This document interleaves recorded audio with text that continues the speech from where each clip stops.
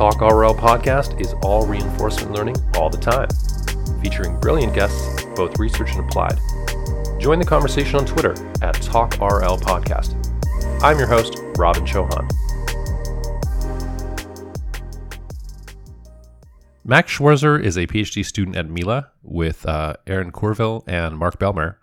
He's interested in RL scaling, representation learning for RL, and RL for science. Max has spent the last year and a half at Google Brain and is now at Apple MLR. Thanks for joining us today, Max. Thanks for having me, Robin. Really excited to be on the podcast. You had state-of-the-art results with your BBF agent that I understand is going to be at ICML 2023. Is that right? Yep, exactly. Presenting it in July of this year. So I understand with that agent you got state-of-the-art results in terms of performance on Atari 100K, which is the small sample Atari, probably with implications for all sorts of small sample environments. So we're going to focus on that in depth in just a couple minutes.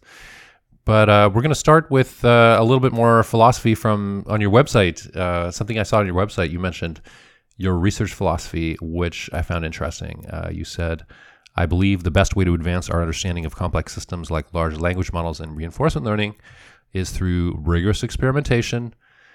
RL has long struggled with the combination of sloppy, underpowered empirical practices and an ideological attachment to theoretically tractable methods that don't perform competitively outside of small regimes. Ouch.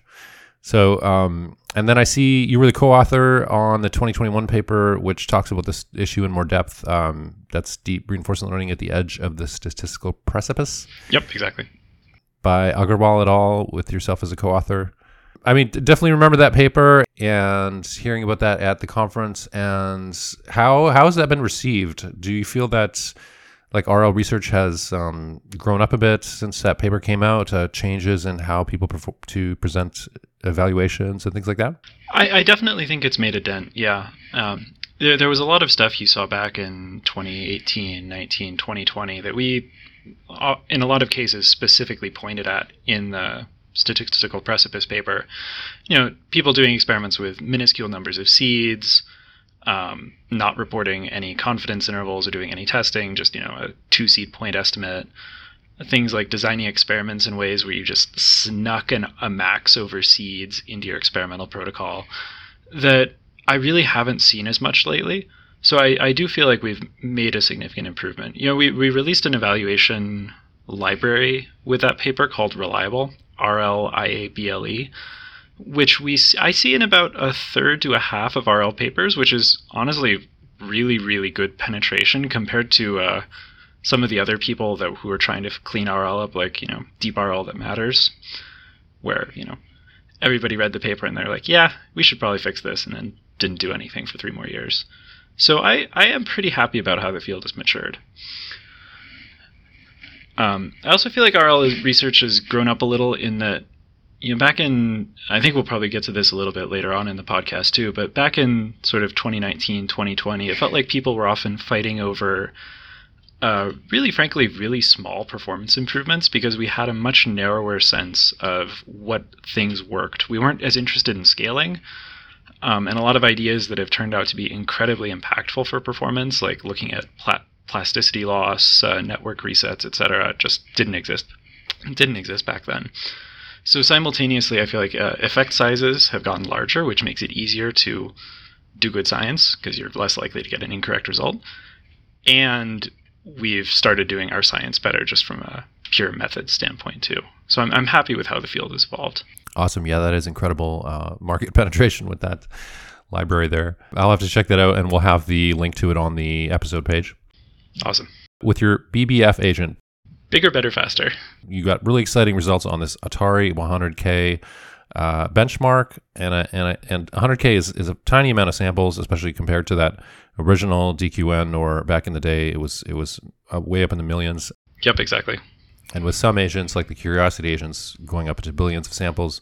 So I understand this is about 2 hours of play on each game, which is some kind of comparable to a human. What a human would take? So exactly. So you'll see in a lot of Atari 100K papers the claim that 2 hours is the same amount of time as a human, and what they're really referring to is the human scores that were released by those early DeepMind DQN papers, the original DQN, double DQN, who, as far as I know, essentially sat a couple of people down in a room and had them play each Atari game for a couple of hours and then recorded their scores at the end. Now, one of my my co-advisor, Mark Belmar, was around at DeepMind in that era and has told me that the experimental protocol was not necessarily exactly that clean. But at least on paper, we can say that if we beat the human score from those papers with 2 hours or less of gameplay, it's pretty reasonable to say that we're learning the game as fast as or faster than humans did. That is remarkable. So was your research philosophy that you mentioned earlier, was that important in developing your BBF agent? Absolutely, yeah. And a lot of this stuff that in the statistical precipice paper came out of research practices that I had been developing in papers that came before BBF. So things like, for example, run lots of random seeds, use bootstrapping to estimate confidence intervals. I was doing that for my own hyperparameter tuning before we put it in the paper. And it turns out it's extremely important to do that sort of thing. You can end up, if you don't, you can just end up reaching an incorrect conclusion and spending, 3 months chasing down this rabbit hole because you got lucky with 2 random seeds once and thought that, your DQN should be upside down or something like that. It just, the variance is so high that if you're not running your experimentation carefully and using nice statistical practices, you can very, very easily reach wrong conclusions. And that's when that happens in a published paper, it's a catastrophe for science. When that happens in your own research process, it's a catastrophe for you and you personally, but it's still bad. I understand that BBF is the latest in a line of agents, a kind of long line of work built on top of Rainbow DQN. That was the 2017 agent descended from the original DQN or Deep Q network. Yep. And Rainbow was a specific collection of improvements on top of DQN. Kind of is BBF kind of similar in that it's a collection of improvements on top of the previous generation? I think that's a good way of looking at it. Yeah, there's some. So I don't think there was anything truly fundamentally new in the Rainbow paper. My recollection is everything in there had been published before. And in BBF, we do have a couple of bits that are novel to that paper. But for the most part, it's similar. We're introducing ideas that had been standard in the rest of reinforcement learning, non-sample efficient RL, for years, and just turned out to be harmful when you had small neural networks and very beneficial when you had bigger networks. So once you cross over that threshold of using bigger networks that do function approximation better, all of a sudden you can do essentially a second pass at Rainbow where you include another half decade's worth of innovations. So, yeah, I'd say it's fairly reasonable to compare it to Rainbow. So we'll talk a little bit more about the details of what's in that BBF agent, but to set the stage and get there, can we very briefly talk about how we got from there to here, and what kind of innovations we see at the different steps? Absolutely. From DQN, Rainbow, as you mentioned, the collection of published improvements that seem to be important between those times. Absolutely. And then we're moving on to data efficient Rainbow and onward. So what do you want to? Can you give us a whirlwind tour through these levels? I know obviously there's a ton of material here, but just the general idea. If you had to summarize, in a couple lines, what these agents are doing differently at each level. Yeah. So we can start off at Rainbow, which you can think of as essentially the standard DQN even today.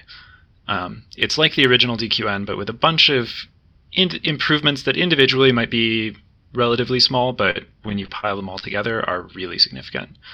There was a paper after that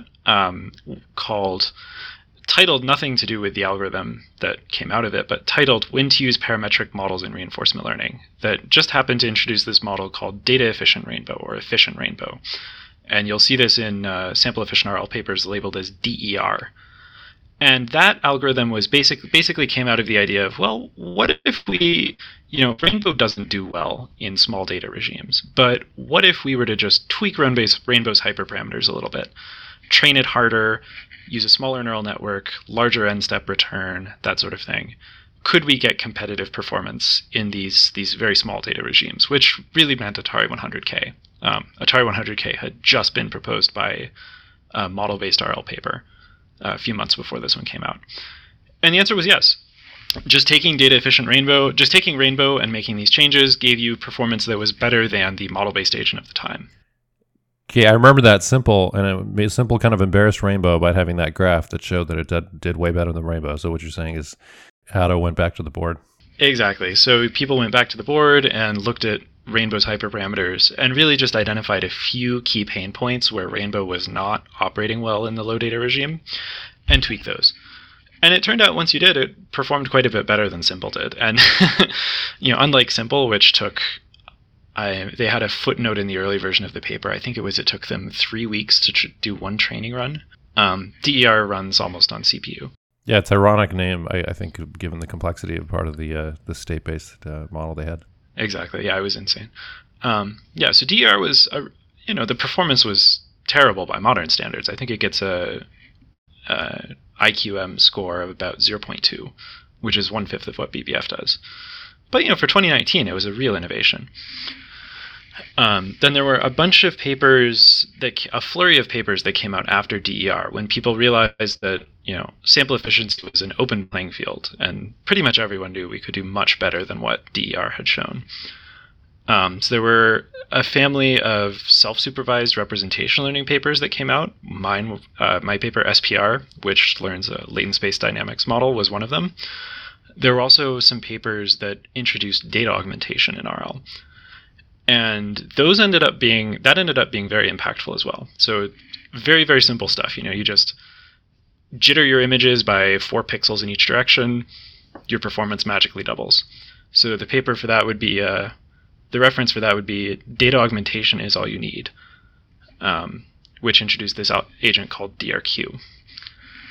So then that was sort of where the field stood in 2020, 2021. I took some detours in between there. I worked on pre-training for a while, and then came back in 2022 with a paper called The Primacy Bias in Deep Reinforcement Learning, where we introduced the idea of just resetting the neural network's parameters every once in a while. So just completely or mostly throw away the learning progress your network has made, and just restart learning from your replay buffer. And it turned out that doing this improved performance really, really significantly on Atari 100K, on DeepMind Control, from both images and states. So what's going on there? We're getting better exploration because we're trying some new exploration after not getting burned in, or what's happening? We thought that might have been the cause initially, but we were able to rule that out for the most part later on. Turns out it's really about function approximation. Which is, funny to say because everything in DeepRL is function approximation. But as you train, especially your critic, your value network, for longer, it just starts, the network, this is what people call plasticity loss. The network really loses its ability to adapt to new objectives. And the thing is, your learning in RL is always non-stationary, right? Not only are you gathering new data, but every time you do a target network update, the actual function you're trying to match, the thing you're optimizing towards, changes. And so what we saw was when you took one of these networks and just trained it for a while, it actually lost the ability to fit new target networks. And you can induce this incredibly straightforwardly. Like just take a SAC agent or something, gather, maybe 10,000 samples out of your replay buffer, into your replay buffer, train it for maybe 100,000 mini batches. It will essentially be unable to recover from that, no matter what you do. But if you just so you could leave it running for, 1 million steps or something, and the performance won't improve. But if you just reset its parameters, all of a sudden it'll almost magically solve the task for most of DeepMind Control. So it's really not about having better data. It's about having a clean neural network that's able to rapidly approximate new functions, which really means new target networks here. And then, we had another paper called Breaking the Replay Ratio Barrier that was at iClear this year, where we introduced the idea of scaling by resetting. And the real trick there is if you set up your resets so that you do one reset for every fixed number of gradient steps, you can increase your replay ratio, how many gradient steps you do per environment step, pretty much arbitrarily. So we were able to go up to replay ratio 8 SPR for Atari 100K, and absurd replay ratios for SAC, where it's much cheaper. I think we hit 256, which are respectively 8 and 256 times higher than the standards. And we saw really clear performance improvements as we did that. So essentially, there's this whole new axis of scaling that we unlocked, where just by adding this reset mechanism and standardizing it. Wow. And then, BBF came along after that.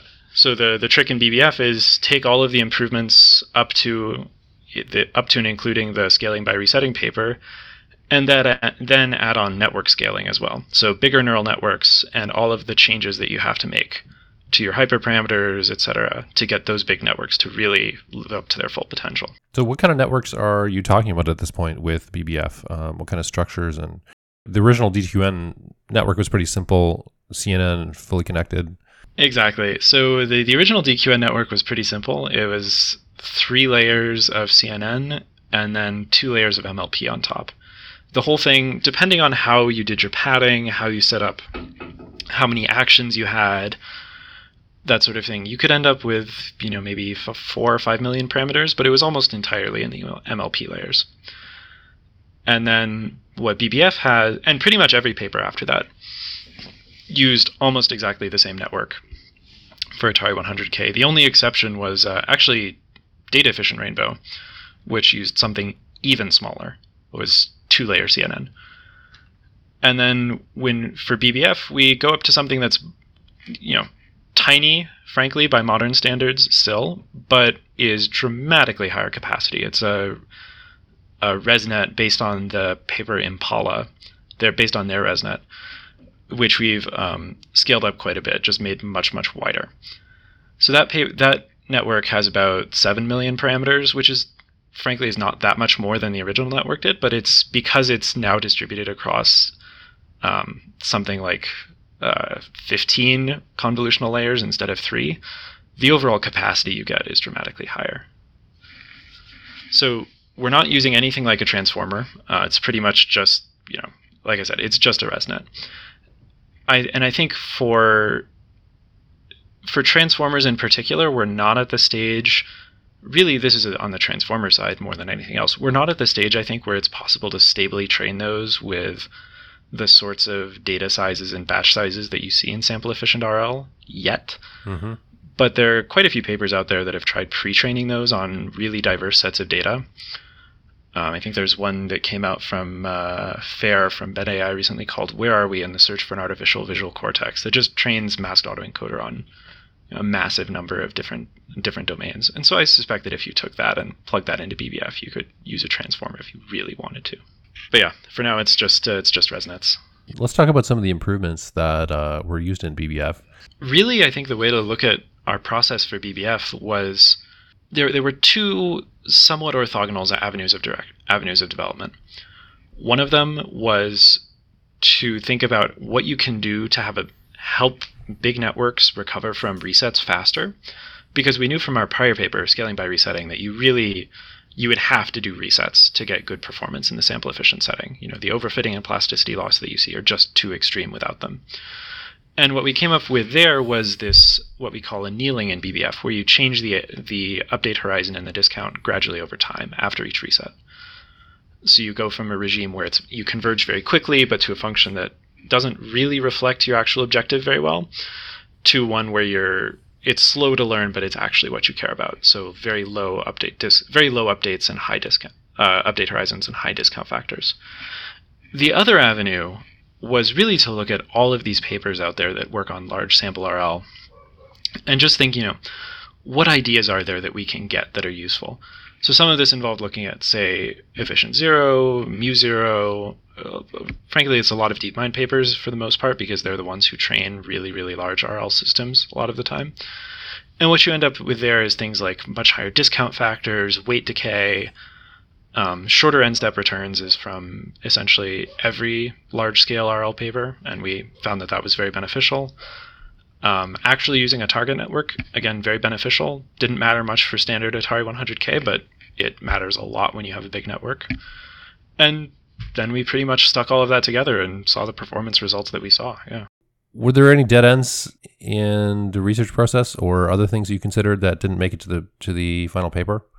Yeah, there were a couple of things that I was pretty excited about that didn't end up mattering. And they were all based on varying things over the course of training. So one big thing what we considered was varying the reset schedule over training. So maybe you want to do a lot of resets early on and then fewer resets later in training. We were never able to see any benefit from that, or not in a statistically significant way. And since it makes the algorithm a lot more complicated, we just decided to drop it. I'd say the other thing we looked at that we didn't end up including was, the other thing we ended up not including was varying the replay ratio over training. So by the same intuition, maybe you'd want to train really, really hard with a very high replay ratio early on and then lower it over time. Again, maybe it helps a little, but it's not significant and it makes the algorithm much, much messier. So we dropped it. I'd say the only other dead end is, there are limits to how big you can make these networks. So if you can't just, we tried this, you can't just take, a ResNet 50 or something and put it in BBF and expect to get good performance. So there's a lot of room, even before we start talking about transformers, to try to push that horizon out to larger and larger networks. And that's probably going to mean different tricks, more SSL, something along those lines. Were there big surprises as you went? Yeah, I think network scaling ended up being dramatically more powerful than I expected. So you can run BBF at an extremely low replay ratio, even with some of the tricks turned off, and it would still have been the state-of-the-art model-free agent in March 2023. And I think the real key for that was using the shorter update horizon, n equals 3 instead of n equals 10 or n equals 20. And the reason I have that intuition is I think with a long update horizon, the function you're trying to approximate is actually too simple. Like, you're not really able to capture the impact of any individual action you took. All you have is this general vibe of, one of the actions I took in these 10 time steps was good, or one of the actions I took in these 10 time steps was bad. And that's, for a small network that's not able to actually learn anything interesting, that's actually great. For a big network, that's absolutely fatal. And the reason I think this is because I had played a lot with larger networks in one of my earlier papers, including training from scratch, but I had this paper called Pre-Training Representations for Data Efficient RL back in 2021, where we pre-trained some big networks on lots of Atari data and showed that, you could fine-tune those really effectively to get good performance on Atari 100K. And I consistently found that training those bigger networks from scratch was absolutely absolutely useless, seemed to have no potential whatsoever. And looking back, the only hyperparameter difference was I was using n equals 10 instead of n equals 3. So yeah, sometimes there's some massively important thing just hidden in your config file that you don't even think about. It seems counterintuitive to me. I would kind of just guess that a larger network would be able to handle a larger number of time steps in terms of being a higher fidelity to model the complexity that kind of entails. It is better at modeling higher complexity things. The important thing is that n equals 3 is a longer, more time steps per gradient step. But in terms of, if you think about the number of time steps, the number of optimization steps required to capture what happens in one episode in the environment, a higher update horizon actually reduces that. Like, I could set n equals 100 and maybe my entire episode is captured in, I propagate values all the way from the end to the start in 2 gradient steps. Where for n equals 3, you've really got to have, it might take 100 gradient steps to do the same thing. So you have to be really correct at every single one of those gradient steps, every single point in time, for the value information from the end of the episode to make it back to the start of the episode. And that's where big networks really are, I think. Big networks really shine, I think, and small networks really struggle. Where for, if you have a very long update horizon, say 100, 200, 1,000, you're almost doing Monte Carlo learning at that point, and it's a pretty easy learning task. It's just not good enough for control. So one other thing that I thought was really surprising, actually, is that network scaling and replay ratio scaling, because remember, replay ratio scaling is what I worked on right before this, turns out they're almost exactly orthogonal, in the sense that I can increase my replay ratio from 1 to 8, and that will increase my performance by some. For the standard SPR agent, maybe that increases performance by IQM called 0.3. And then for BBF, with a dramatically larger network, I can increase the replay ratio from 1 to 8. Also increases my performance by exactly 0.3, which really feels like something that just should not be true at some deep level. Like there should be some sort of diminishing returns, or maybe there should be some positive interaction. I feel like it can't possibly hold outside of the regimes we're testing in, but so far it seems pretty consistent. Like you can train longer, and that you can train with a bigger network, and that'll help your performance by some fixed amount. You can train longer or harder, that'll help your performance by some fixed amount. And it really doesn't matter what else you're doing. They're just these two fundamental axes of variation that just help or hurt.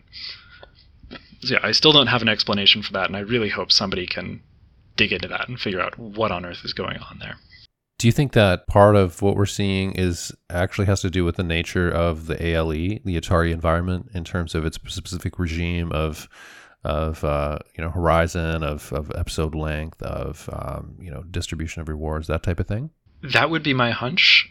But what's weird about this is that, BBF is in a very different regime than SPR was. SPR doesn't do better than humans on most games. BBF does better than humans on about half of games, and dramatically better than humans on quite a few, to the point where, a lot of these games are just solved. And yet we still see this pattern. So I don't think there are that many other discrete control environments that I have the depth and diversity of Atari, but I really would love to see if this generalized on something that wasn't Atari. I just don't know where to go for it. So back in episode 38, we talked to John Schulman, who of course invented PPO, a common policy-based algorithm, of course. And we asked him if PPO for RLHF, that's reinforcement learning with human feedback, this is back in 2022, if it was the same PPO as PPO back in 2017, and he said it was basically the same PPO, it was the same algorithm. And then with these value-based approaches, starting even before Rainbow, there was a lot, after DQN, there was this kind of this sense of a growing bag of tricks that were needed to really squeeze out performance from the value-based methods. And so my question here is, do you think there's something fundamentally different between policy-based and value-based methods? Like value-based methods have to be more complex in the end, or do you think that's not true? It's a good question. I think there is something to that, and I think if you were trying to take a policy-based method and make it compete in the same regime that the value-based methods shine in, which is really this, extremely off-policy sample-efficient setting where you have limited data and you're training as hard as you can on that what little data you have, I think maybe you'd have to introduce a bunch of tricks. But in practice, I'd say the policy gradient methods have grown specialized, well, especially PPO, have grown specialized for essentially the infinite data regime, where you have a simulator or you have something that lets you query from the environment as much as you like. And in that regime, it really seems like it's almost impossible to do better than them. So they're trying to do different things.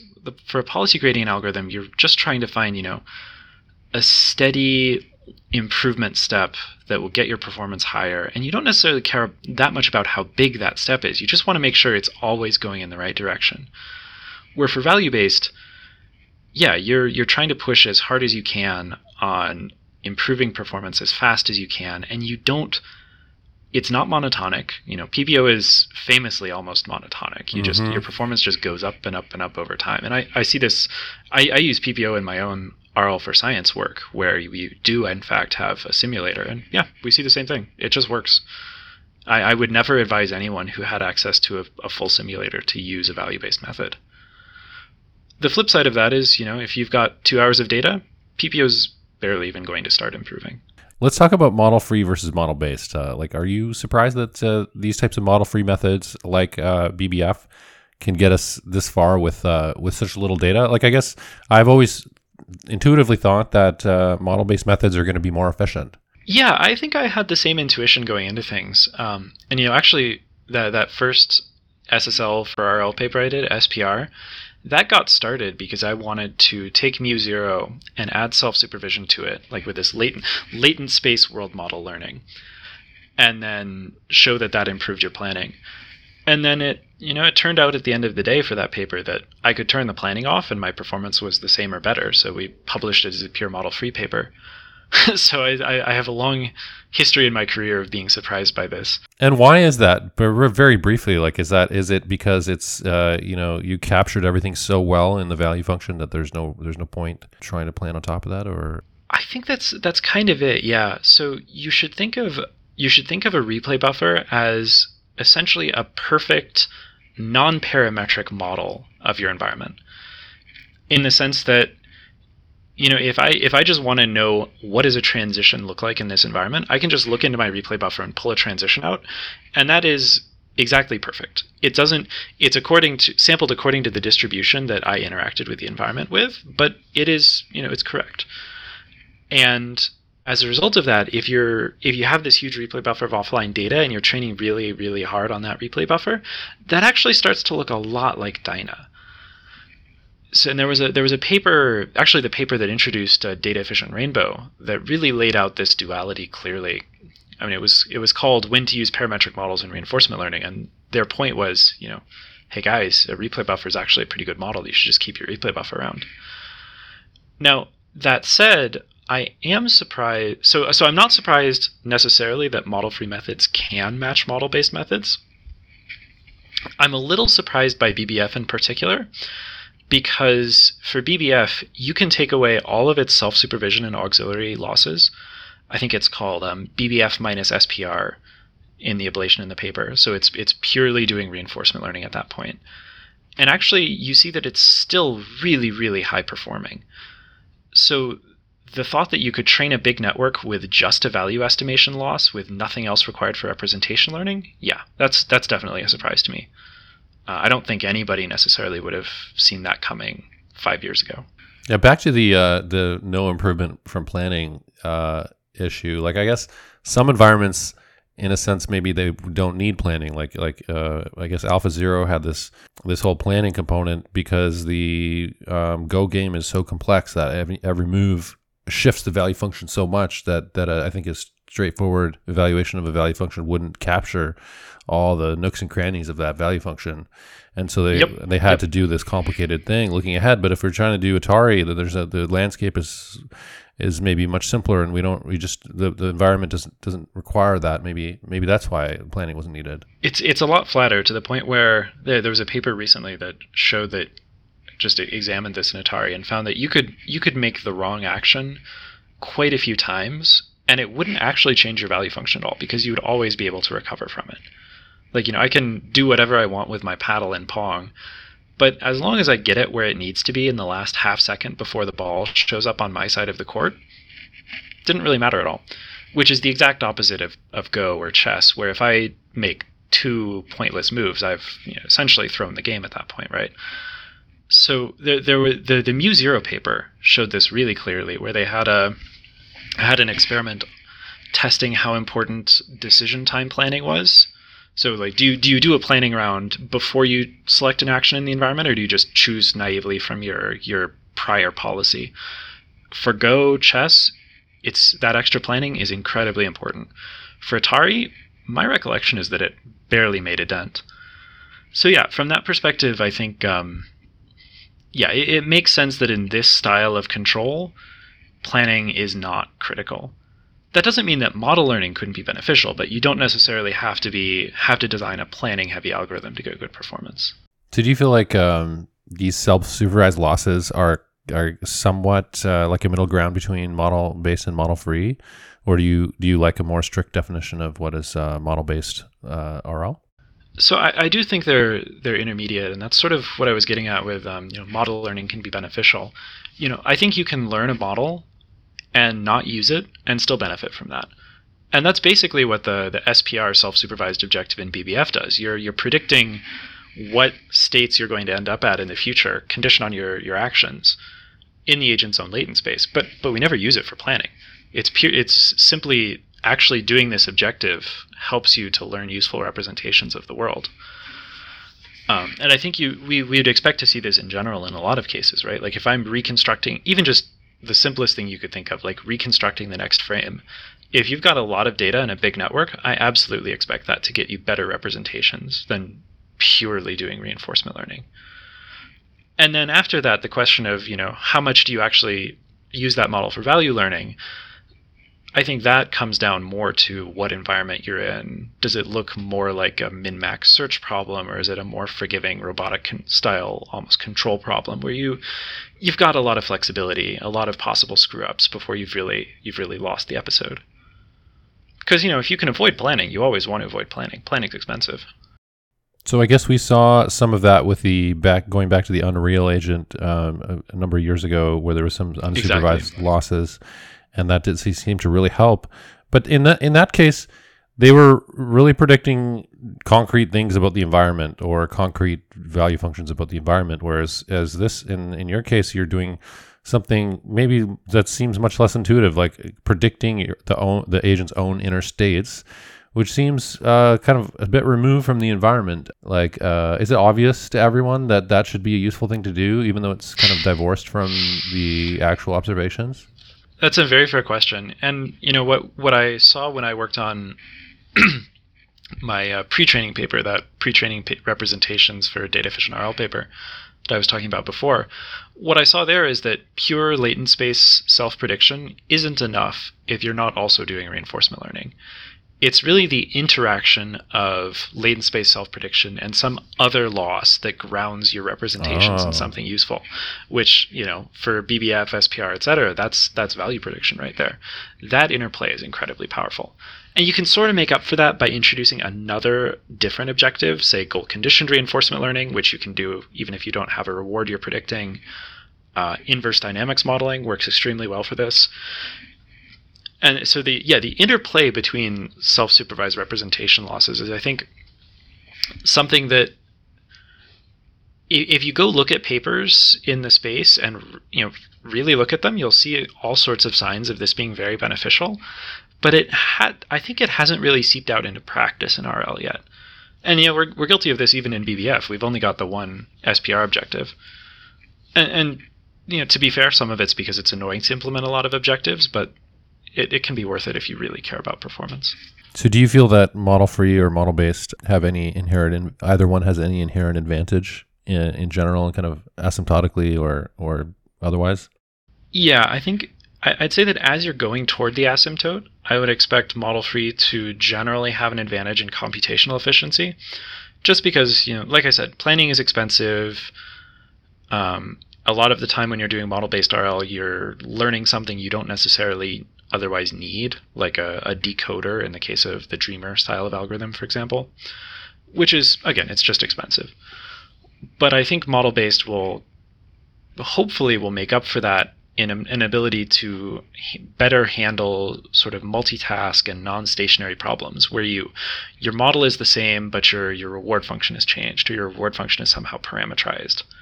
Because in that case, you can potentially do all of the relearning for the new task purely inside the model without actually having to gather new data.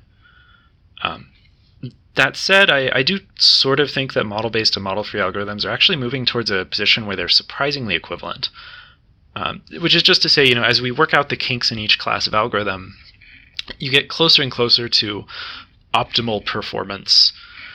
And what optimal performance, sort of in the statistical sense really means is you're ideally in the limit, you're always making the exactly correct Bayesian conclusion about how you should update your value function from each interaction you see in the environment. Obviously, we never actually get there, but I think there's some interesting signs that we should expect to get closer and closer to that. There's a lot of work on how efficient in-context learning is lately, and showing that things like large transformers, if you train them on enough data, and actually there was a paper that just came out very recently showing this for decision transformers, which are essentially doing imitation learning, that if you train them on enough data for long enough, they actually will essentially always make the correct Bayesian decision about what the optimal next prediction is, given what they've been conditioned on. And I think there's a good reason to think that that's the reason they do that is just because they're converging toward optimal performance, right? And we should expect to see something relatively similar in reinforcement learning, just with a potentially messier path to get there, because RL is harder than just SQL. So back in episode 14, we featured Arvind Srinivas, who authored CPC and curl, which are other approaches for representations in reinforcement learning. And so I understand what you're doing is different here. Can you comment on how is our understanding of what makes for a good self-predictive representation for RL? Has that our understanding of that grown a lot over these generations of agents? Yeah, absolutely. And it's funny you bring up curl, because that was sort of the focus of the deep RL at the edge of the statistical precipice paper that we talked about earlier. So basically, the claims made in the curl paper were somewhere in between wrong to fraudulent, depending on whether you attribute things to just the authors making mistakes or actively lying or trying to hide things. But basically, that curl objective actually harmed performance on all of the domains they were testing on. For continuous control, Reddit actually, funnily enough, the machine learning Reddit figured this out after about maybe all of 6 weeks after they put the paper on archive. Oh, wow. For Atari, it was a lot harder to track down. We ended up only figuring it out in the process of preparing that statistical precipice paper, when we reran what we thought was their experimental procedure for 100 seeds per game, got wildly different results, got in touch with the authors, learned that their actual procedure was very different, where they'd introduced essentially this max operation over a bunch of different evaluations of the same agent, which nobody else on the benchmark had, and they didn't really talk about at all in the paper. And turned out if you applied that same max operation experimental procedure to just to their baseline data efficient rainbow, it actually beat curl by quite a bit. So yeah, I think we've gotten better at learning what good self-supervised representation learning objectives are, partially because RL has just grown up as a field. We don't really seem to do stuff like that anymore, at least not nearly as often, which is great. I don't think I can say this enough. I'm really, really happy with how the field has matured over the last few years.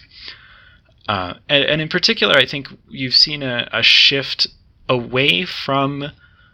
There's been a little bit back toward this, but we've seen a shift away from classical computer vision style self-supervised learning.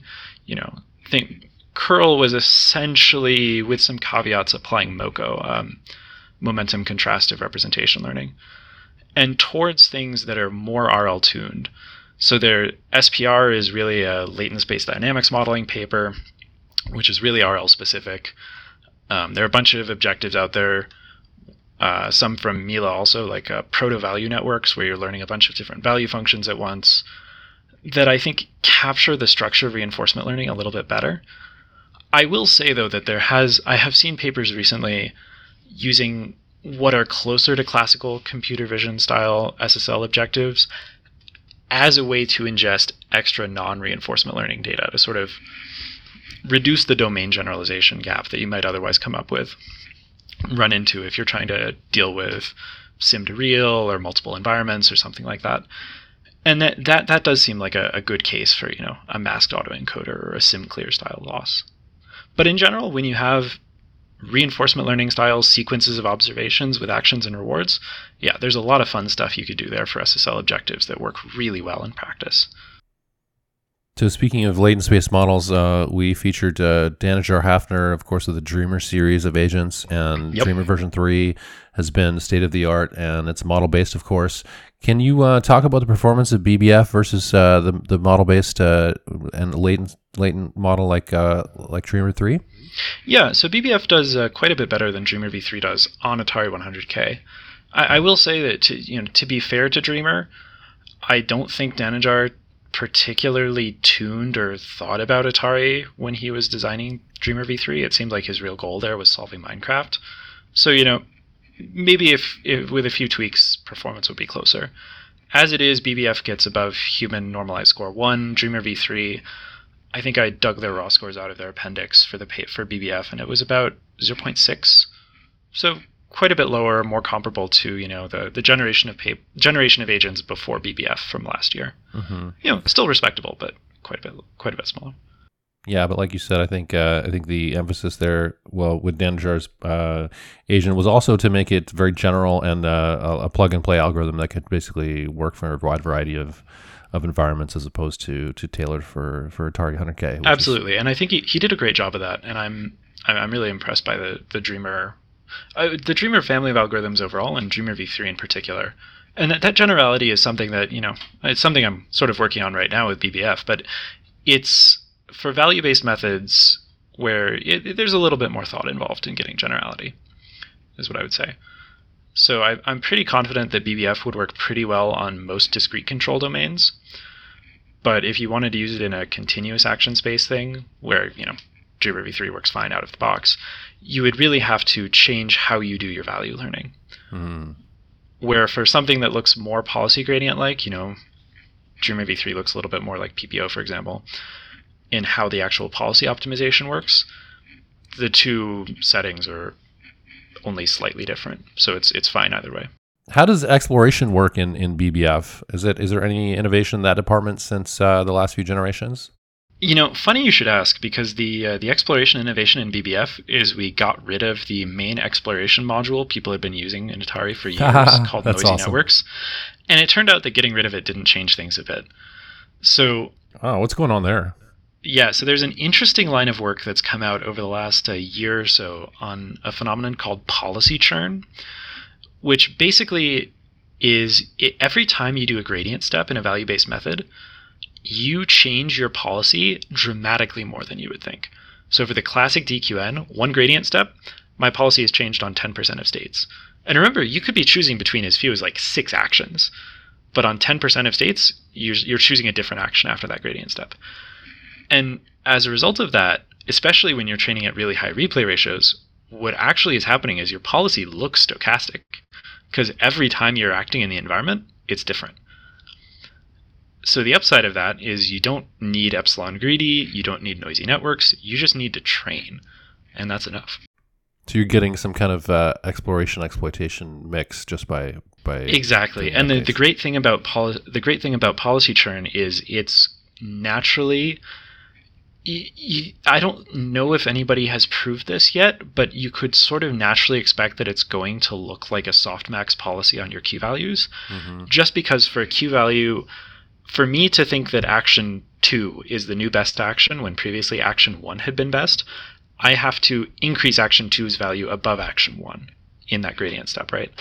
And how likely that is to happen is obviously somehow a function of how much worse action 2 was rated before the gradient step. So you're going to for actions that are really close together, you're going to alternate between those all the time.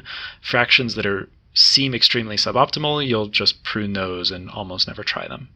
I hesitate to say that it's the ideal exploration strategy. I really don't think it is. But for settings that are not sparse reward tasks, where you pretty much always have some reward signal leading you in the direction of higher performance, at least you're getting at least a few rewards an episode anyway, then it seems to be sufficient in practice, which is definitely a surprise. I don't think anybody looking at, for me after SPR, I thought that exploration was the thing we would have to crack to get human level performance on Atari 100K, and that turned out to not be true at all. That is really interesting. It's a surprise. And so as these agents are getting better performance through these generations, are the Q values also getting more accurate, or is that not relevant? Oh, that's an interesting question. Oh man, I honestly don't know. My hunch would be that they are getting more accurate. It's not obviously the focus, right? It's not the focus, unless you're using it for evaluation. And I have not actually taken BBF and looked at the Q values it's predicting. That said, yeah, my strong hunch would be that they're dramatically more predictive now of your actual long-term return than they would have been with like the original DQN. I don't want to say that they're good per se. I doubt that it would be anywhere near as accurate as it would be if you just trained regression with Monte Carlo. But I think it's probably not nearly as dysfunctional as the original DQN was, just because, we've fixed so many things between 2015 and now. It seems almost impossible to me that it could have not gotten much better. It certainly couldn't have gotten worse. we featured some guests who focus on meta RL and RL squared and things like that, where we're really learning the agent is learning more of the mechanism, and so, for example, Jeff Clune was saying, a lot of our algorithms are these certain tricks that we discover, like, for example, I'm calling them bag of tricks, but they're innovations, on certain components that are combined, and that we just discover through research. But he was saying, like, what are the chances that we're going to really discover all these tricks manually? He put that at a very low probability, and so we need to find ways to discover these things. What do you think about this in terms of the trajectory going forward of manually coming up with more and more of these kind of small components or small tricks that cumulatively are improving our agents? Do you think that search is going to become automatic at some point? I mean, in some circles, people are talking about AGI and how ChatGPT is going to change everything and provide us with AGI. But here on the RL side, we're really doing a lot of manual exploration, it would seem. Where do you think that balance is going forward? It's a really interesting question. I have some confidence in meta RL, but what I've always feared with a lot of meta RL is that you're maybe, even if you can come up with a trick, meta optimize your way to something that helps performance, how do you transfer that to, it's really like a knowledge transmission problem, like almost a AI culture problem, like culture for the machine learning agents themselves. How do you transfer knowledge from one generation of agents to another? And so doing this human exploration where, I go off and train 300,000 DQNs and see what works and what doesn't, and then write that up in a paper, that's a way that hopefully guarantees that all of these ideas survive and get implemented later on. Where for meta RL to be really impactful, I think you have to come up with something that has the same property. Like it gets distilled down in some way that lets other people who don't have your agent, your weights, still benefit from it later on. So I mean, we've talked about some of this in like the how to do this, I want to call it hyperparameter agnostic transmission in our reincarnating reinforcement learning work, where the idea is really you take one agent and you just try to distill all the knowledge in that agent into another agent so you can keep the benefits of what someone before you did without being tied to their decisions. But I do think there's a lot to be said for just carefully experimenting with stuff, finding things that work, and putting them down in writing so that other people who come later can just look at it and directly implement it. Basically, language is just a really, really easy way to represent ideas. That's all it comes down to. That makes sense. I guess if there's some innovation buried in some function approximator somewhere, what are the chances we could ever get that out? Exactly. Like I absolutely believe that some RL squared or meta RL algorithm could come up with a dramatically more efficient learning algorithm than BBF if you trained it for as long as I trained agents trying to come up with BBF. But how do I give that to someone in a way that they can use later on? And can you talk about what kind of domains agents like BBF are really best suited for? Obviously, we're talking about discrete action spaces and maybe relatively small discrete action spaces and smaller sample sizes. Yeah, so I think for domains that BBF would be best suited to, you alluded to the discrete action space idea. The other thing is BBF is really not designed for ultra hard exploration problems. So if you hand me Montezuma's Revenge, like I know this because I ran it, BBF gets a score of 0 on Montezuma's Revenge. Now, admittedly, that's only with 2 hours of data as opposed to, 40 days or whatever the standard agents would get. But still, it's not going to do magically efficient exploration for you. Like something like Deep Sea, because I mean, like two hours on Montezuma is maybe yeah, not no, fair, Deep Sea 2 hours on Montezuma. Okay. To be fair, I personally played Montezuma for 2 hours, and I was not able to get anywhere near the recorded human score. So I don't know where that number came from. I think I was barely getting it out of the first room. Yeah, Deep Sea is another good example. Like BBF is not likely to do systematic exploration. I do think you need another module for that. Mm-hmm. Not to say that you couldn't like take the BBF code and slap that module in there, and if you did that, I'm sure it would work better than slapping that module on top of Rainbow. I would think of BBF as essentially a bigger, better, and faster version of Rainbow. So any place where you could use Rainbow, you could use BBF, and it will probably perform quite a bit better. But that means probably no continuous control unless you figure out action-space discretization for your problem, which, to be fair, might not be that hard. Action-space discretization seems to be looking surprisingly powerful lately.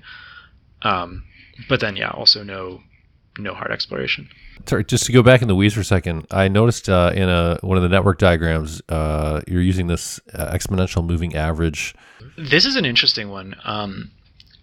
So all of the work in Atari up until very recently used either no target network or they used a hard target network, meaning you just have a set of target net parameters you leave in a box, and every 8,000 steps, you take your current parameters, overwrite the target parameters, keep going.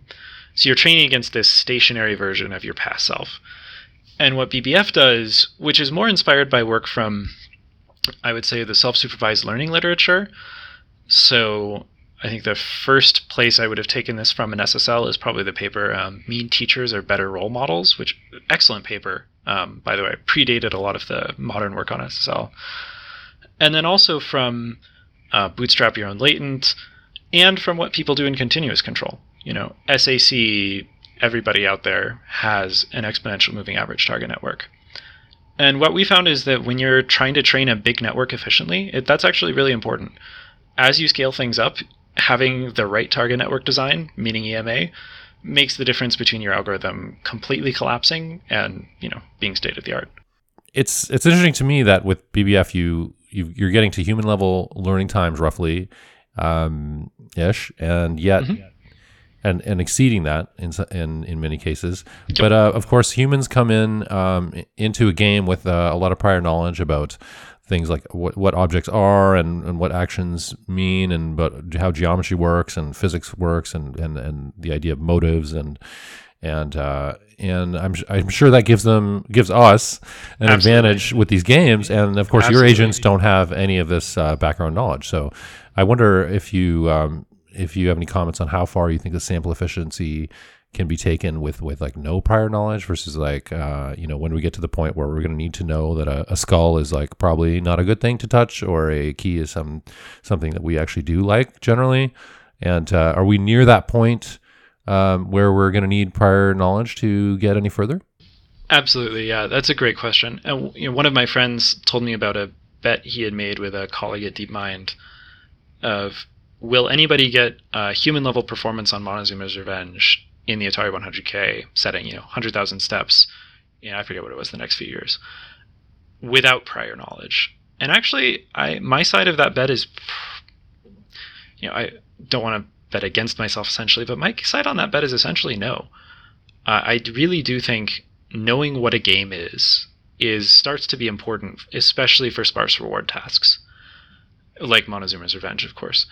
Now, what I would say about prior knowledge, though, that's interesting is for a lot of these environments, I think humans are actually maybe held back a little bit, not so much by our prior knowledge, but also by our embodiment.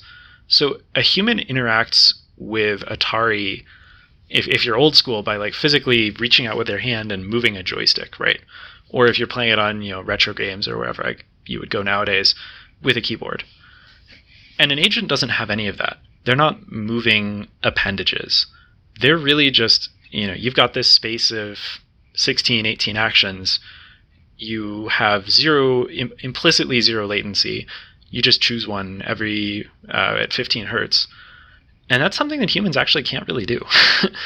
So, I think if you were going to try to solve Atari in the setting that a human has to solve Atari, where you're moving a controller around, a physical controller to manipulate the environment at the control frequencies and latencies that are implied by the size of network that a human has, that's actually going to be really, really hard without prior knowledge.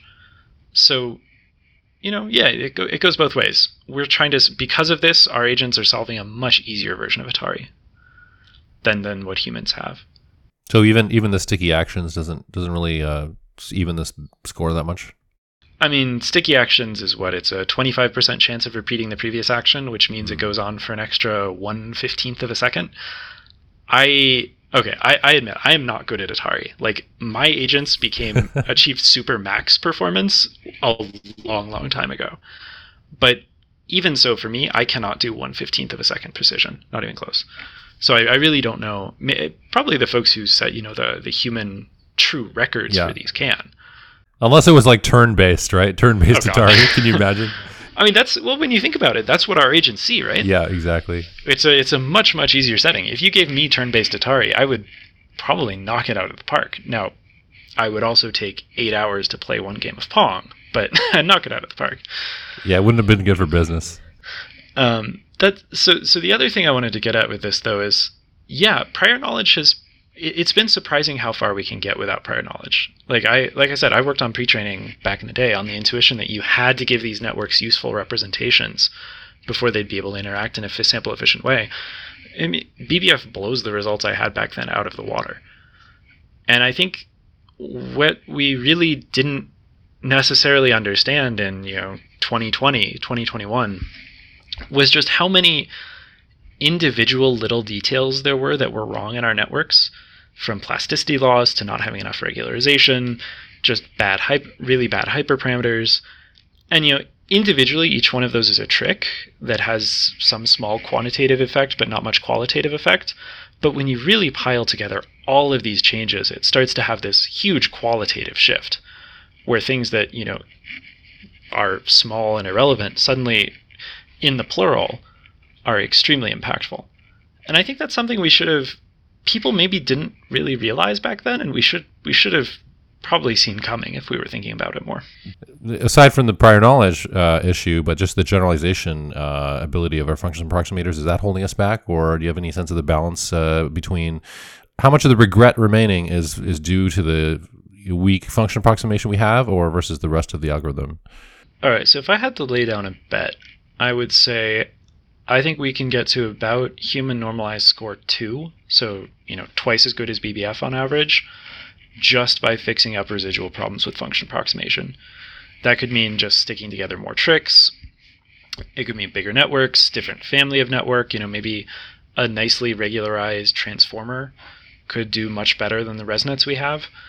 So I think all of those together could get you to about, and maybe that could also include some exploration bonus as well. If you just, all of these things that aren't really prior knowledge, but are just algorithmic improvements, probably can about double BBF's performance.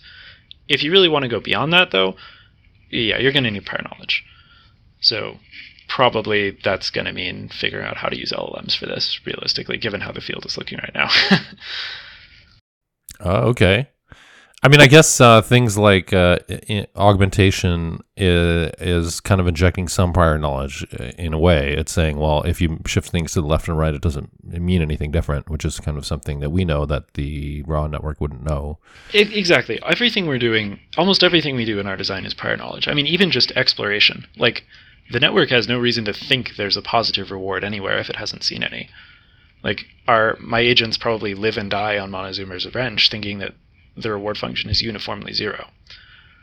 But when we put in an exploration objective, we're really saying, no, maybe it's not. You should go look. I bet it's not. So there's prior knowledge everywhere, of course. Can you say anything about what you're working on at the moment? Yeah, I probably am not allowed to go into any too fine of details, but I am interested in prior knowledge, because I do think that's probably the lowest hanging fruit for us right now. And I am, of course, interested in doing a BBF v2, sort of follow in Denidar's footsteps and push things a little bit further. So there's hopefully a lot of fun stuff to come. Awesome. We look forward to that. And besides your own work, do you want to mention any other things that are happening in RL lately that you find pretty interesting? Yeah, that's a good question. I've been really impressed obviously by Dreamer v3. I really wish that there are a few details that I think mu0 did better, and I really wish that Denizar could use his status of DeepMind to get those mu0 details released for the rest of the world in a Dreamer v4, but I suspect that that's not going to be allowed. Other stuff that's been cool, there was a really interesting paper that came out recently on designing reward functions for RL agents with LLMs, I believe by a Google Robotics gang, that found that you could get, essentially, it's all down to GPT-4 being magic, but you can get a reward function that will lead you with model predictive control to the right policy, pretty much just by asking an agent to do something through GPT-4, which I thought was astonishing. And I think there's a lot of stuff potentially that could come out of that in the future. Because if you just ask GPT-4, for example, how do I solve Montezuma's Revenge? It's wrong, but it's not that wrong. And I bet if you showed it a picture of Montezuma's Revenge, it might actually get it. And then can it, write a reward function that'll steer your agent to go solve it? I bet it could. So yeah, a lot of exciting stuff to come in the future, I think. I really do feel like, even though RL has sort of lost the limelight of the AGI community, AGI, I don't know, Eye of Sauron out on Twitter, it feels like a very, very good place to be as an RL researcher right now. A lot of fun stuff happening. Do you on that topic, do you think much about AGI? Yeah, no. So I totally do think about AGI. There are all these papers out there claiming that GPT-4 is already AGI. I think there was the Sparks of AGI paper from Microsoft, and this extremely controversial one recently claiming that it could pass all of the MIT classes that I think people thought was bogus, if I recall correctly, but I didn't look into it in detail. But the core message I'm seeing here is we're doing extremely well for purely textual domains. And I suspect that with the next generation of models, we'll do pretty well for any domain that is textual plus visual. It'll be great at it may not be great at generating videos yet, but it'll be great at summarizing a video. And I think where we need RL is to make sure that embodiment and interaction don't get left behind. I don't want a world where every job that today is nice, done by people sitting in an office, gets replaced by GPT-4, and thus everyone has to go and work in a farm field because that's the only thing AGI can't do. I really think we should be trying to automate away the worst jobs, which are all of, farming, plumbing, etc., as fast as we can. And RL is really where that comes in, right? So yeah, I do think about AGI a lot in the long term. So in terms of RL being used for robotic control and actuators and things like that, but I guess of course RL was a key component to ChatGPT itself, and led to a lot higher performance than without RL. Absolutely. I think you can. There's some folks definitely who think that you could get ChatGPT level performance without RL nowadays. I think a lot of the various Llama++ type models are mostly not RL, is my understanding. But I do think RL is extremely valuable the moment you start to have interaction. Tool use, for example, seems like a great example of a case where RL would be good. Yeah, I remember John Schulman saying that our imitation learning was kind of doing the wrong thing in LLMs, and RL was the only way to do the actual right thing. So that maybe RL is really a key component to making these instruction tuned LLMs really high performance. I do suspect that's true. Yeah, I really wish I had a deeper sense of the exact comparison between the two, and I think unfortunately a lot of that information is just probably everybody who needs to know this at OpenAI and DeepMind, etc., Anthropic does know this, and just it hasn't really been released in detail. Because yeah, there are folks out there claiming they can take a 1,000 example instruction set and do supervised fine tuning on it and get great performance. And that seems a little questionable somehow. We know that they did RL and it was important. So what's the trick? I guess the question is great performance on what? Like there's such a wide variety of difficulty of tasks, and I think there's some kind of glossing over sometimes of like what exactly the difficulty level we're dealing with. That's my hunch too, that the evaluation is just not there yet, and we're seeing good performance on easy stuff and not on hard stuff. Max, is there anything else you want to share with our audience today while you're here? Yeah, I really want to encourage everybody who's in RL to not despair. I know a few of my friends have been concerned by the shift in hype away towards LLMs, and I really feel like I understand that. I felt that a little bit too, but I think today is actually an amazing time to be an RL researcher. like we were just saying, RL is very useful for these LLMs themselves. And I think once people get a little bit bored with textual domains, and that's probably going to happen pretty soon, there's going to be a lot of attention out in the world on how do we get this stuff interacting with the real world, with embodied agents, with robots. Even how do you put GPT-4 inside Fortnite, things like that. And that's where RL starts to be really valuable again. So yeah, I'd say now's a great time to be an RL researcher, and we should all just keep at it, keep the faith, keep pushing for a little while longer until things start feeling, at least on Twitter, like they're going more our way again. Max Schwarzer, thank you so much for doing this interview and for sharing your insight with the Talk RL audience tonight. Thank you, Max Schwarzer. Thank you so much, Robin. It's been a pleasure.